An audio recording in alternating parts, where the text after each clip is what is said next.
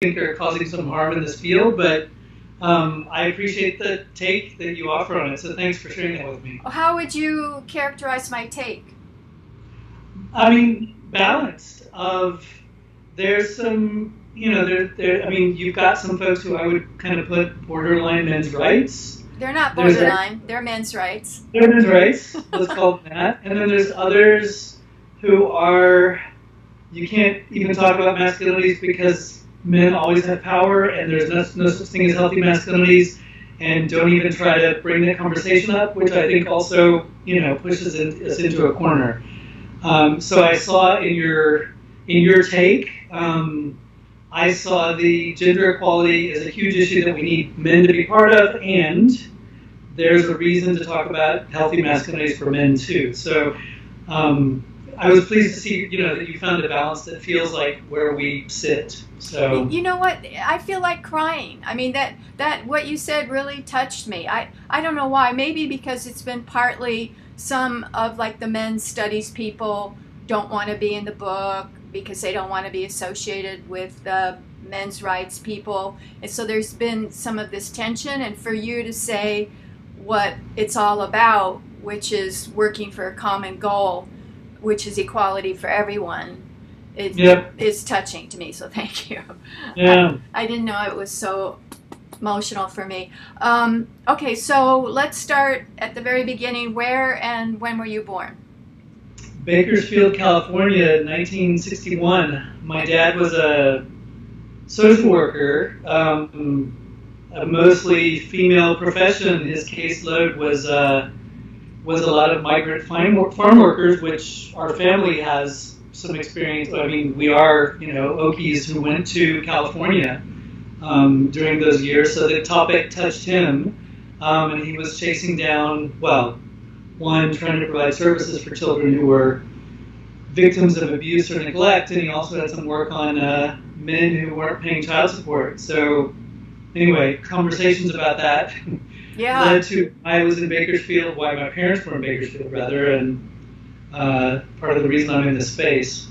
What month were you born? I'm interested in your astrological sign. Oh, sure, May 24, so I'm Gemini, and whatever I'm rising, I can't remember. I'm a Gemini too, and Jack Hammer is a Gemini, and I think John Stoltenberg is a Gemini. So it makes sense because we're into communication, so it makes sense that we're doing this kind of work. What did you learn growing up in Bakersfield about what it is to be a man? I'm asking you that because I just interviewed a young man who grew up in Mumbai, and he heard a little bit when in elementary school, if someone hurt themselves playing soccer, football, don't cry like a girl, don't be like a girl. But then it stopped, and there was never this don't be like a girl pressure. And, people, the laborers from the small villages walk hand in hand, hold hands in the city, and no one goes, oh my God, they're queer. So I'm really interested in what you learned about being a man, and if you felt that kind of pressure, don't be I mean, I just, hinted that I had the amazing fortune of a father whose profession was in the care field and the care of children, and who, affirmed, and he changed, his vocation from scholarship college football player who thought he wanted to do sports, either as, sports as a livelihood as a coach or some kind of thing, or professional if he made it that level, but he got injured and said, well, maybe it's not sports, and kind of thinking about his own family history, at least as he told me, social work called out to him. It was, and he attributed that to his mom, of kind of seeing his mom be just such a community kind of organizer and clustering people together, helping households who needed help, and that he saw that as a profession for him, in spite of the fact that social work even today is about 95% women, depending on the state and the. So I would say, I had a very clear role model of a man who was able to, was both had a a football player's neck, and build, and yet also just, very caring, and said caring is my profession. And that was a huge contrast. After Bakersfield, we moved to Texas, although Bakersfield really is the Texas of California. That's situated in, as you well know, better than I. We moved to Texas, first to Dallas and then to Houston. And it was a bit of a shock to me. We also lived in Southern California for a little bit, not very long, but a year or so. And so, I kind of looked at my identity more as, surfer guy, Southern California rock music rather than country stuff, and went to a place where, pickup trucks, guns, boots, cowboy hats, and real bullying based on if you weren't that. So like pushed up against a wall as a 13-year-old with two guys who were obviously in the cowboy side of things. They were called kickers back then, and they're kind of holding against the wall and said, "What are you, a hippie or a kicker?" And it was, pretty obvious with my bell-bottom jeans and longish hair that I was not a kicker. But to have affirmed that I was a hippie was to invite, that need to come further into the middle of my gut. And so I went, whatever, I'm a kicker. So, the model that I learned at home was a pretty big contrast from a lot of the stuff I saw at school. I ended up, I had a short career with U.S. football at 13 and 14. I was never quite big enough.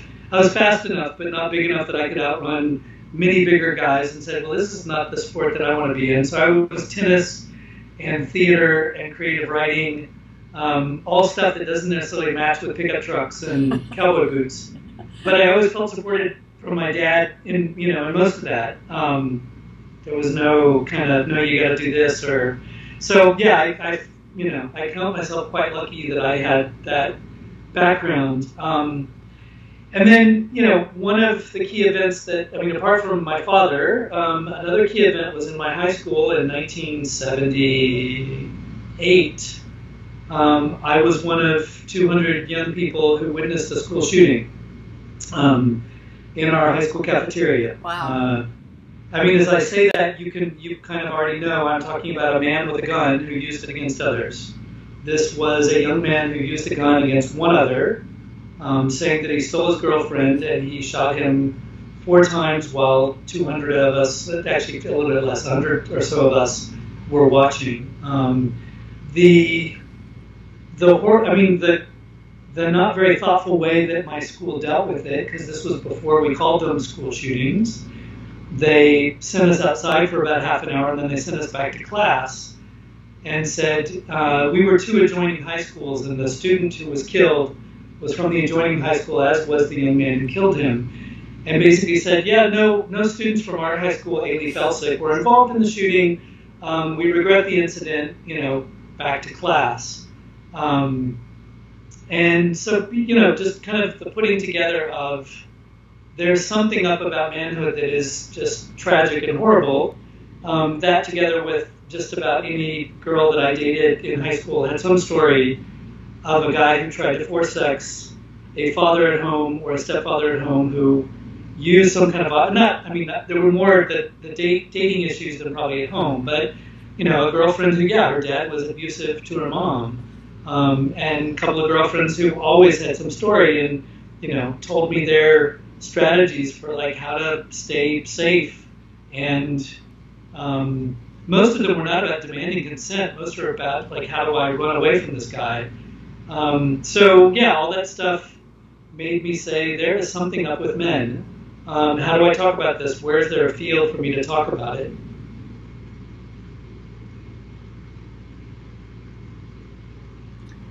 I just wanted to say as a footnote that I think kicker refers to shit kicker. Is that right? Well, there was a radio station in Houston, Texas called KIKK. So there's a possibly more generous view that it was those who listened to country music, but were necessarily cowboys. But it also crossed over into the shit kickers. You're going to get the shit kicked out of you. Some days it was definitely the shit kicking. Some days it was more just a tribe that you had to declare your allegiance to, or you could declare your allegiance to. So, yeah, cowboy boots, hat, and then, I also want to be very thoughtful. There was, folks who would say that's their tribe who were not aggressive and were nice guys and could cross tribes and have conversations with me, and would even take me to, country dancing if I wanted to go. So, now, I also think there's a huge amount of diversity among that tribe of manhood, to call it that. Right. So where did that lead you in terms of your university experience?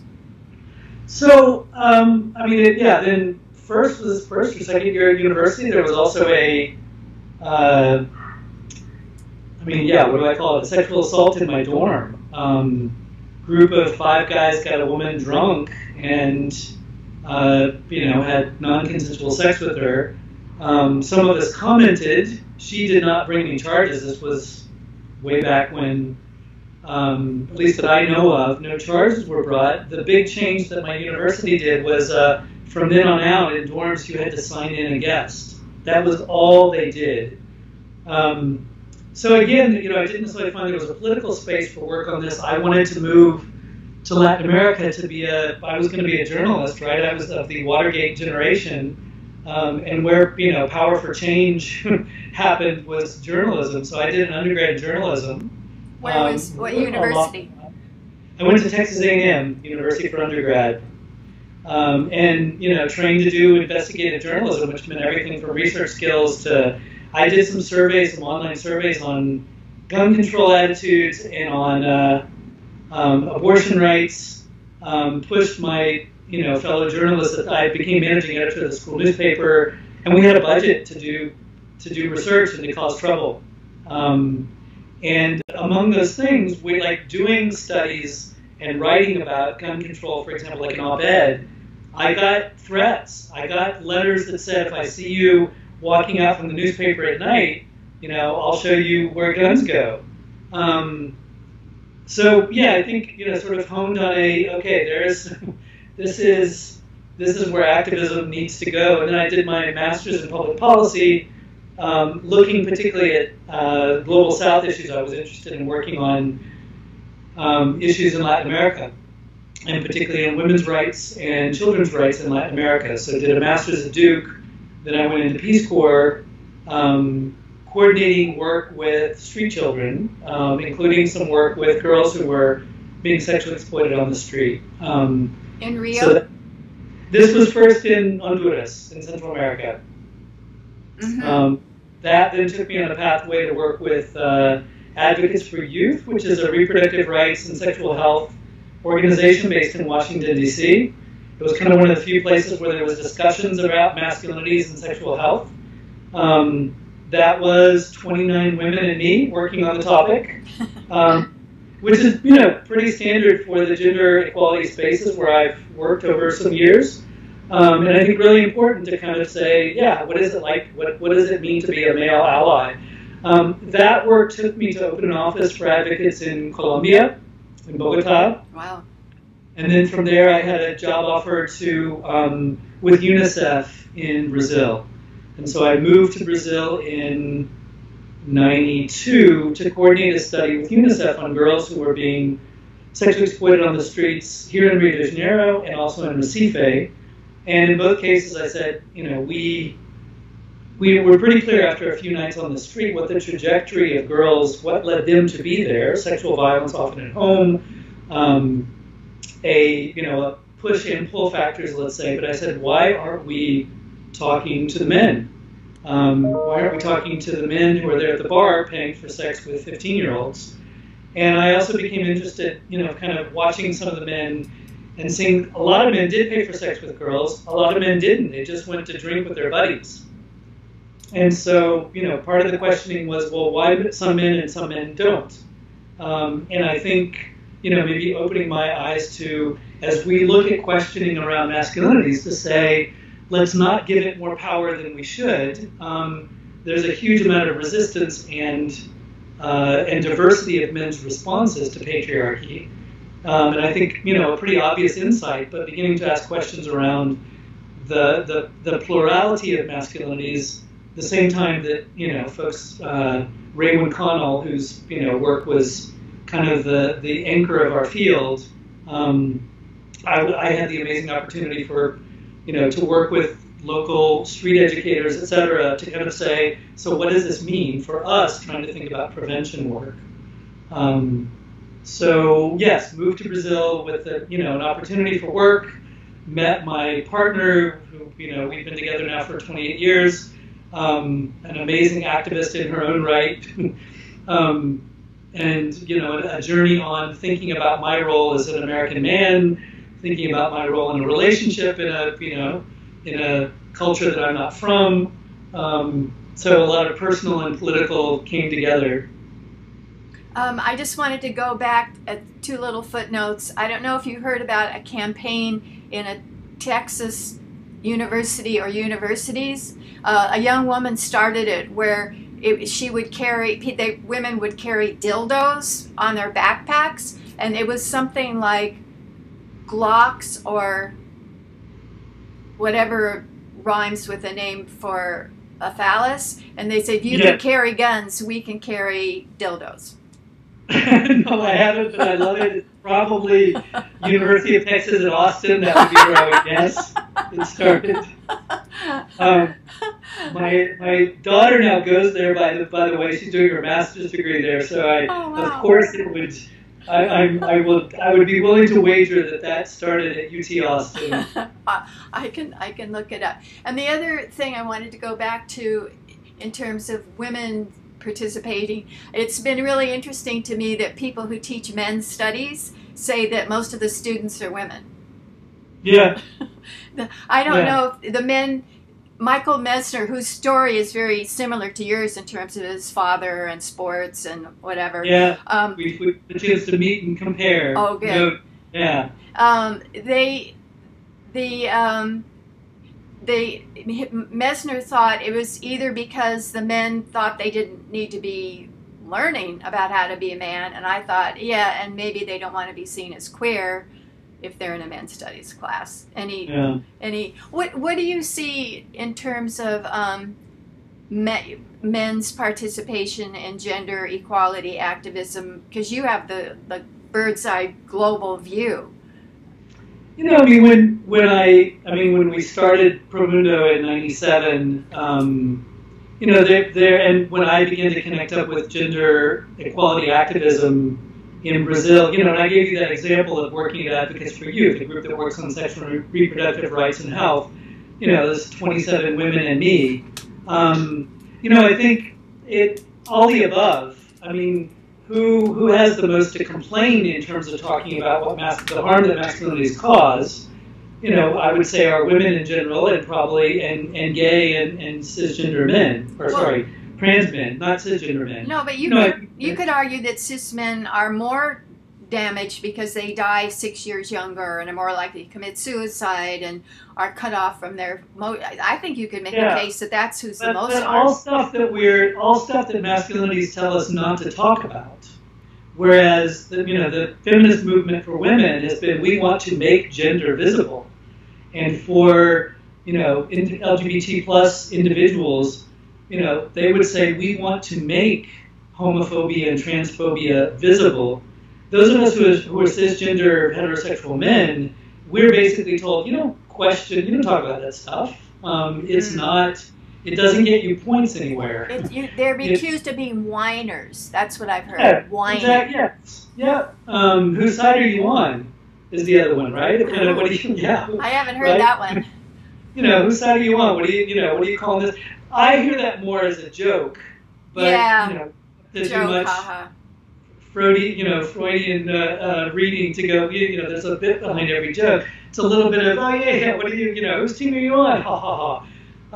So I think it's all and then I do think it is an uncomfortable space to be in as a cisgender heterosexual man, to hear the conversations around 30% of men in a heterosexual relationship using violence against a female partner, the rates of harassment, the fact that we do far less of the hands-on care work, that we all the things that a gender equality analysis require, it's very difficult to sit in the room for a lot of cisgender heterosexual men and go, oh yeah, I should not be defensive about this or deny this, but to look and say, what's my role here?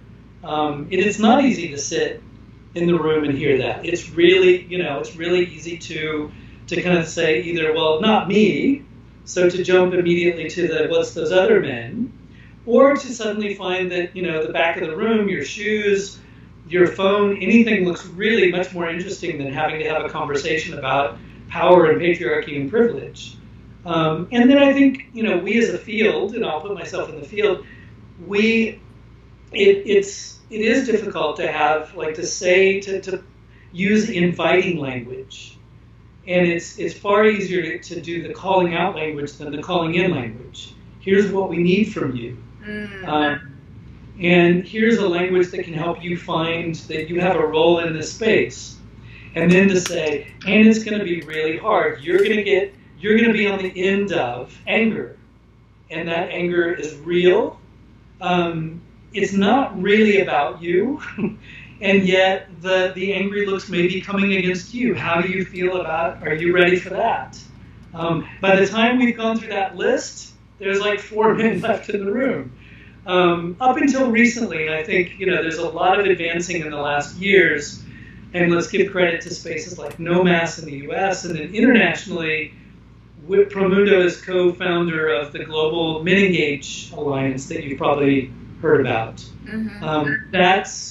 That's now a global network of 700 plus individuals from 50 plus countries, several hundred NGOs working on this topic of engaging men for feminist allyship.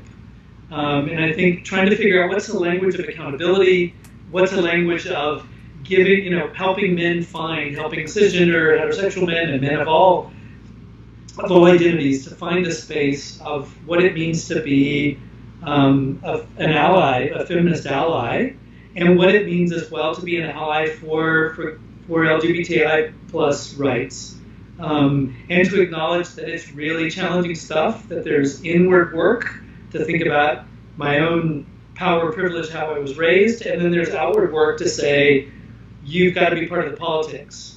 And Men Engage, I won't speak for them, I'm co-founder, but I'm now a board member, and I want to give the space to those who run it these days. But I do think we've had the benefit as Men Engage of a lot of years of political fighting and politics in this space, good and bad. And so I think, there's a really thoughtful, a lot of effort that's gone in from the Men Engage staff and the board and the members on what healthy, thoughtful male allyship looks like. You mentioned male privilege. Before we do more into the activism organizations, people like Paul Nathanson said, it's only a few men at the top who benefit from the patriarchy. But then other people, feminists, say, no, all men, especially white men, have male privilege. And how I see that is trans women have a really hard time sounding like women, in my view, because they make assertive statements, declarative statements, and they are comfortable with monologuing. So to me, that's an example of male privilege, but do you agree or not agree? I mean, yeah, I think we're, those words, and I used them before as well, of, the patriarchy and power and privilege, they're big amorphous systems, and what they mean for us as individuals is far more complex than just those 3 clusters of systems. And I think Raymond Connell did a very thoughtful job of talking about the patriarchal dividend. And I do affirm, or I do support her view that all male identified individuals have some piece of that dividend. And there's some men that have about that much, and that might be a man of color in a favela here in Rio, where I am at the moment. And then there's, Bill Gates or Elon Musk or, whoever you want to put there, who have truckloads of it. And And then, add the intersectional lens, and of course you get, all kinds of complexity there. Even those men who have the tiny little, or even some men who have the big piece of privilege, there's also, I think, equally important, which is the cost of hegemonic masculinities. Like Gates just getting divorced. Like divorce, like our emotion, like growing up believing that we don't know how to express ourselves emotionally in thoughtful, deep ways. Like getting beat up on the school ground because we didn't act in what was supposed to be, hegemonic masculinity stuff. Like that 4 years of lost life on average in the U.S. because 6. of multiple things. 6. Yeah, because, 1 year is probably related biologically because the XY chromosome is a worse model, in terms of defense against genetic, and some diseases, COVID included in those, right? Yeah, right. The other 3 years are, lots of intersectional stuff, what you work in, how much you drink, how you eat, whether you smoke, substance use, suicide. Risk-taking. Yeah, risk-taking, being in the military, the list is long. Some of those are choices that men made, and some of those are life directed you to live in a low-income neighborhood where violence is much higher, or your only pathway to stable income was being in the military, where your chance of, and if you didn't have a college degree, your chance of deploying and being on the front line is higher than the middle-class guy for whatever race who went into military, officer training. So it's all that stuff. And I think, I suppose I'm sort of tired of the arguments that say privilege, no privilege, and say, yeah, of course there's privilege and there's cost. And we have to do a complex equation with anybody or any category of manhood to look at, and they both go together. And I'm tired of a political argument of is there more this or more that? It's both. I'm tired of the zero-sum game argument of it,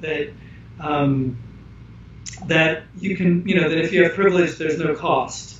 Saying that, or that if we talk about the costs that are real, we don't talk about the privilege. And so it's just like, my argument would be, we need to say both of those things are true, hold them together at the same time. I'm no less a feminist by talking about the costs of patriarchy to men, and I can be on men's side and be a feminist too. And I can be on women's side and care about men too. Right, that's my position in a nutshell, yes. You mentioned women's anger, and I think that's what came out from the second wave of the women's movement. And what Robert Bly and the mythopoetic branch of the men's movement, other men I've heard talk about it, maybe the APA guys, is that grief is what the men's movement is encouraging men to get in touch with. Do you agree with that? I mean, I suppose more to be, I don't know. I mean, because it again feels like a forced choice. I do think grief, or if you want to say, some psychologists refer to as the normative trauma of growing up male, of being forced to cut off parts of your ability to be empathetic, to express emotions, to have deeper relationships and connections to others. There's some psychologists or some folks in APA who would call that kind of normative male trauma. And I think I would say I can agree with parts of that. I think I also want to look at, and as men do get in touch with it, whether that's grief or thinking about, I guess I would take it to the point of saying, I want a heightened awareness of how you were raised in gendered ways. And that in that heightened awareness, you both look at harm that's happened to yourself, you look at harm that you may have carried out inadvertently or deliberately to others, you look at privilege as well as you look at cost. And so I suppose the political strain of masculinities that I looked toward that wasn't even around masculinities was looking at what, and another reason that I was attracted to move to Brazil was Paulo Freire's approaches around the consciousness raising of, let me be aware of how I fit in this unequal world and what is my role in it. And if I'm on the side that experiences more oppression, how do we support me, or as I'm not on that side that's experienced the bucket loads of oppression, but on the side of someone who has had privilege with some costs along the way. How can I be aware of that and put my journey together with folks who have different levels of oppression? My take on Mythopoetic is I learned a huge amount from it. I worked with a group of men in Brazil when I first moved here to be really in touch with ourselves. And, I found some of Robert Bly's language around a wound and kind of, normative trauma useful. And yet I found that we could easily get stuck looking at our own belly buttons if we didn't say, I need to take this to a political consciousness level as well. So again, not to say, it's not to throw the baby out with the bathwater. I think having men have an awareness about that is quite useful. If it stays there, it's what therapists can do, and some of my, I'll say it tongue-in-cheek, some of my best friends are therapists. My partner is, a therapist and public health person. And so, I live by that, learn by it, believe it, but at the same time to say I don't stop there. I look at what's the political part that says I'm called to call out the harm that happens beyond the space that I've lived in or been privileged enough or harmed enough in. So that's, I suppose, if we can get to a point that we say there's some things we learned from them and still learn about the mythopoetic movement. And I think a lot of men find the inner work really, really emancipating and useful on a journey. I hope your journey takes you to one of being aware of your own ghosts and traumas and demons, but I'm going to push you if you just stay there. And so, the kind of adjust your own mask, to use as they tell us on the airplane, like be aware, and then be part of, the person next to you. We're either going down together or we're going to survive this together. So that, if I continue that metaphor, it's like, I also want you're not done after you put on your own mask, dude. Yes. And that, I think the biggest branch of the men's movement in the States is like Every Man and Mankind Project, the Warrior Weekend trainings. And yeah. I don't hear political activism as an emphasis from them at all. And I think that's the main critique of those groups. Well, I mean, yeah, I think we often, because we love to polarize things in the U.S., right? I mean, that's been our signature from whatever, our original sin of, the way this country's been founded is we love just to polarize, which is, I think there is a lot of very progressive, politicized pro-feminist men's work, but it looks upon the kind of the inner work side as almost blasphemous, as kind of, rather than saying, let's see it as part of a journey and part of a toolkit, to call it that helps us get to a gender-just world, not that it needs to be thrown out because let's look at it as part of a journey and say, let's call it into being more politicized. And on the political side, we can often get into this precious side of saying, no, it's all, it's structural, it's systemic, and intersectional feminism that informs our work, is all about structures, and to say, no, there's individuals too, and individuals need to be on journeys while we're trying to fix the structures too. So yeah, trying to push us to a, breaking out of it's either A or B thinking and say, it's all the above. Let's each push ourselves on a journey to get better at it, not to be, I won't talk to you or I'll burn your book if you're not political enough, or on the inner work, to call it that, you're too angry on the political side, so I'll burn your book. Anyway, that's easy in an interview, the two of us sitting here to say that. Right. It's really complex stuff, and then let us add women's voices and let us add LGBTI plus voices and say, that's kind of the four groupings, and then add racial justice voices because we need to talk to them too. So then it becomes, even more complicated to try to break out of our my way is the right way approach. But I don't see what the choice is but to find a melding of those approaches. Right.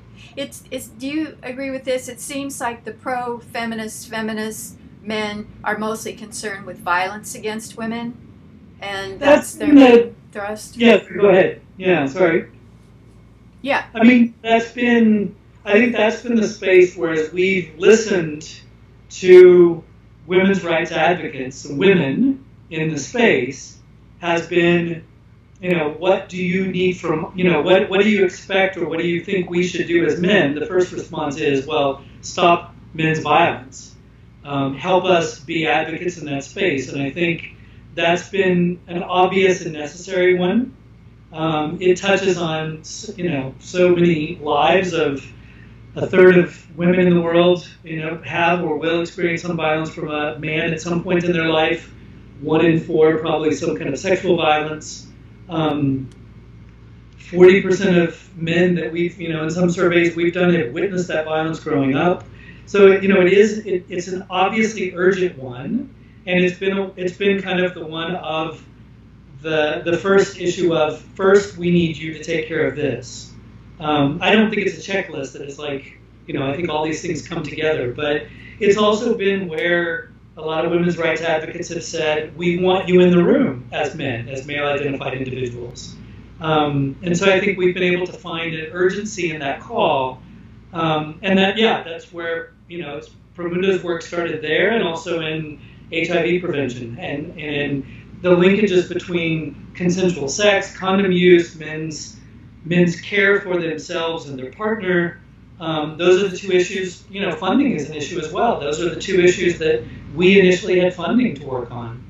And a lot of the work in the U.S. as well. That's where there's been funding from the federal government to foundations as well. So, and where I think we could find easily, we could sort of easily agree on the actions, or somewhat easily agree on the actions. The Icelandic professor I interviewed was on a men's commission, and they had to pick like 2 issues because they had a timeline, and they picked violence and parental leave to encourage men to take leave. Yeah, I mean, I would say we've gone a similar journey, which is, but not just leave, fatherhood in general, men's caregiving. Yeah. Among our biggest clusters of initiatives at the moment are they're violence prevention and promoting men's involvement as equitable caregivers. Before I want to get into that in more detail, but I just wanted to say that when I was in Rio de Janeiro, I visited a low-income slum favela, and there were young men sitting on bicycles kind of guarding, and I was told they probably won't live past 25. And you could see bullet holes in the walls in the favela, and it was terrible. The woman who showed me around had staph infection on her legs from walking through the little crowded alleyways where they build houses from the sewage flowing. So that's an example of how men suffer from that kind of violence too. Yeah, I mean, my dissertation research was in one of the favelas in Rio, looking at pathways into different versions of manhood, gang-related, and those who resisted gangs, those who, and gang-related often goes with a pretty misogynist view of manhood in terms of you sort of own women, multiple partners, no one, including your female partner, able to question around consent or who's in charge of the household decisions or the relationship issues, but also lots of young men who push back on it, who don't want to be on the bicycles, kind of part of the whole drug industry, and very fearful of the three-way. Since the late 80s, mid 80s, favelas have had a three-way war going on: the drug trafficking groups, the police, and militia groups who are kind of off-duty police that Bolsonaro and his sons have ties to. The kind of protection groups, the police, and drug trafficking gangs. I mean, whatever language you want to use, the rates of mortality from homicides in favelas is typically far higher than almost any declared conflict in the world. But no Brazilian government nor the UN has ever declared it a conflict zone. It's the degree of social exclusion that drives that combination of why young men would be attracted to being in gangs, because it's a source of income. an immediate source of status, a source of protection, sexual company, protection, weaponry, and you know and also your life expectancy is late 20s, early 30s, or imprisonment. But the Rio State Police have been much more inclined to to summarily execute you rather than to deal with the challenges of arresting you, booking you, and then trying you in a fair court of law. And that has changed, I mean, relatively little. At the same time, there's tremendous force of, creative force. I mean, Brazil's most interesting music comes out of favelas. A lot of its cultural stars, football players and musicians and other artists have come out of favelas in Rio and in Sao Paulo and elsewhere. Some of the most, amazing social movements that are having an impact in Brazil and beyond have been born in favelas here. And so, I think whichever conclusion I ever had about a favela, I could change it in the same day of it's horrible, it is home for millions of people. It is hopeless, it is full of optimism. Mm-hmm. It is violent, it's full of men who would do anything for their kids and have been involved fathers since the day their child was born. There's violent men, there's pacifist men who could teach me about, how to control my anger. All in the same, they're big complex places, and I think, part of the conversation is to try to look at that reality without falling into I probably spent, at least an hour of my time over the many years that I've lived in Brazil saying, oh, you're working there because men are so violent. And I've given that talk many times of going, well, I know many middle-class men who are violent and do this and this and this. In favelas, I've seen men who do this. So they are amazing, challenging, sites of social exclusion and sites of creativity, resilience that is to make you inspired in terms of the direction of your life. So it's all like black neighborhoods in the States. Yeah, very much. Yeah. Before we leave Brazil in particular, I was so tickled that Bolsonaro said, this is before he got COVID, he said, if you wear a mask, then you're a fairy. Yeah. Why in the world, after having people that were really liberal, like the last two, why in the world do we have a Trumpian Bolsonaro? Yeah, where do we start? We could spend a couple of hours on this. I mean, so, Brazil's got a lot of things that follow U.S. trajectories, one being the massive proliferation of conservative evangelical churches.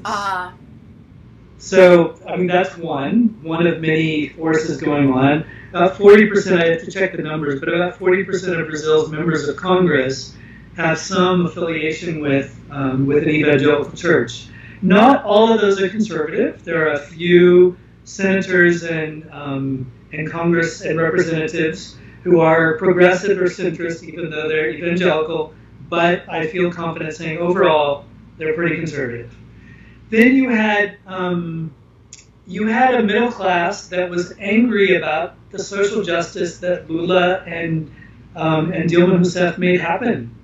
The 29, 30 million people lifted out of poverty in Brazil because of social protection policies, particularly cash transfers, and lots of other stuff. That's the most known one, but lots of other stuff. Middle class folks, and I can say that from family members here, they got angry at, the lower income folks could suddenly buy cars and fly on planes and be in the same shopping centers that you used to think were yours because you were middle class.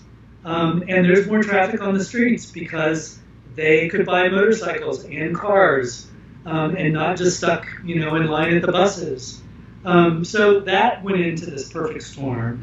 And then, the Workers' Party that Lula and Rousseff represented was the most progressive or the most law-abiding by calling out corruption. Now it came back to bite them because their own party had some issues of corruption. Well, Lula was accused of corruption in some kind of apartment deal or something. That he was put in jail. Cleared of that. Almost every reasonable take on that story is that it was a true setup. In terms of how that happened. Now, there were other things that their party did that was kind of looking away from corruption. His chief of staff got held accountable and is still in prison for corruption. Lula let him take the fall. I mean, let him get convicted, if you want to put it that way. You don't particularly get to defend yourself saying we're less corrupt than all the other 49 political parties. But they probably are among the least corrupt. But that's not exactly a very good campaign slogan. Not as corrupt as the other guys. It's not exactly a way that. So they, that also went into it. The kind of you went too far. You went too progressive. There was some amazing stuff happening in the Lula and Josefa years. So kind of all that stuff came into a perfect storm. We have Steve Bannon and the likes giving Bolsonaro and his family advice on how to run campaigns. That a hate and anger-based campaign runs better than a hope and justice-based justice and a social justice lens. So all the above. All the above, unfortunately. Do you think he'll get reelected? I don't know. I didn't think he could get elected in the first place. I think, it's so Wild West of, is Lula going to run or is he going to have somebody else from his party run? Will the anger about Lula, will his popularity, which, outpaces Bolsonaro's, will there be some political crisis that's, will Bolsonaro have some other piece of evidence that comes out? Although even if the evidence comes out, will it be like it is with Trump? The more we find out about January 6th, the more the far right just defends him because it was all to overcome a tainted election in their eyes. I don't know. I think wise people are probably hedging their bets. Okay, let's focus on Promundo. You founded it in 1997. Why? What was the light bulb that went off? So I co-founded it with a colleague, Miguel Fuentes. Miguel worked in the HIV space. He's a public health guy. I came out of the gender lens. I mentioned to you the study that I worked on with UNICEF of asking that question, why aren't we talking to the men? And as we looked at data about HIV transmission, decisions, who was there, what was up, as we looked at, the rates of men's violence against women in Brazil, said, we need to do this. And there was a great confluence of some women's rights activists, women who supported, we need men in this space. We need NGOs that dedicate themselves to engaging men. Miguel and I made the pitch to some funders and said, what we're talking about, we kind of innocuously speak of violence against women, and the same expression is used in Portuguese, without saying, it's like we strip that sentence of an object, which is the subject, who is carrying that out? And we need to affirm that we are talking about men's use of violence against women. And so enough, thoughtful program officers at foundations, some UN partners, and obviously some other folks working on the issue. We started our NGO the same year as two other NGOs in Brazil were doing work on this. Us in Rio, a group called Instituto Papai, which means kind of the Daddy Institute in Recife, and a group in Sao Paulo called ECHOS that works on sexuality and communication. And we also said, we're going to do this together. It's a huge country. We kind of, backed each other up. We did research together, advocacy together, designed approaches together, and got some brave funders who said, we can fund you, and if any women's rights organizations get upset with us, we'll tell them why, and we will tell you to go work with them. We said, okay, we will. So a lot of, kind of really cool confluence, some individuals out of the LGBTI plus field, supporting our work as well.